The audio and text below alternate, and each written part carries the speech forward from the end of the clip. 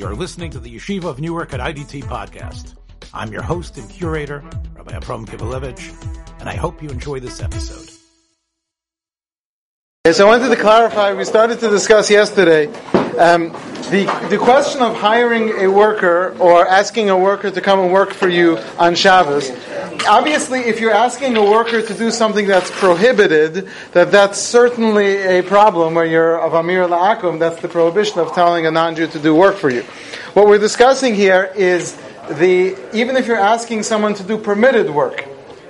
If, for example, the example we've been discussing is if you tell the cleaning lady to come and clean.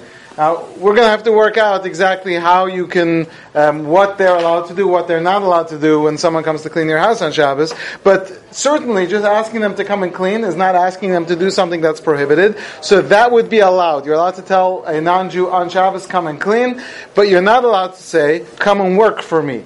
And the reason is because using that term working, that is a problem. And the reason why that's prohibited is because the sages prohibited us from engaging in language and in words which, again, I'm going to say this isn't a trick. You're not hinting. There are other cases where in order to get by something you have to hint. That's not what we're saying here. Here the problem is the words. You can't say come work for me because that's hiring a worker. You say come clean for me where you're not using the words that are suggesting that they're coming to work. That would be allowed. However, obviously, there can be no discussion of money.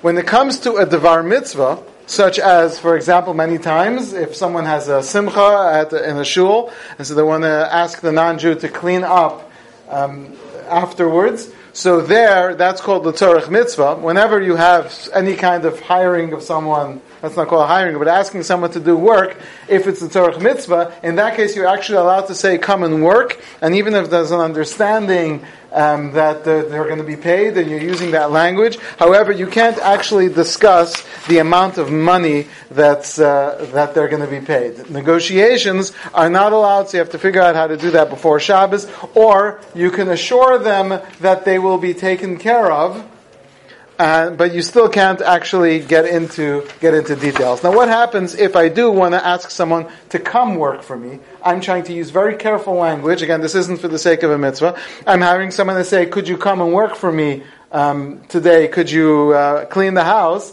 And they ask you directly, will I be paid? So you can't say yes, because that would be getting into negotiations. So what you can do is, as long as you avoid the words, you could say something like, "What do you think I am? A person who would not take care of someone?"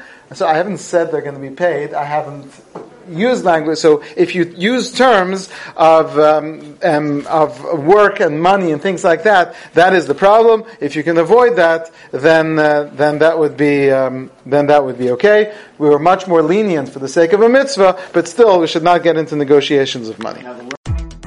Thanks for joining us for another episode from the Yeshiva of Newark at IDT podcast. Be sure to subscribe on your favorite podcast app so you don't miss a single episode.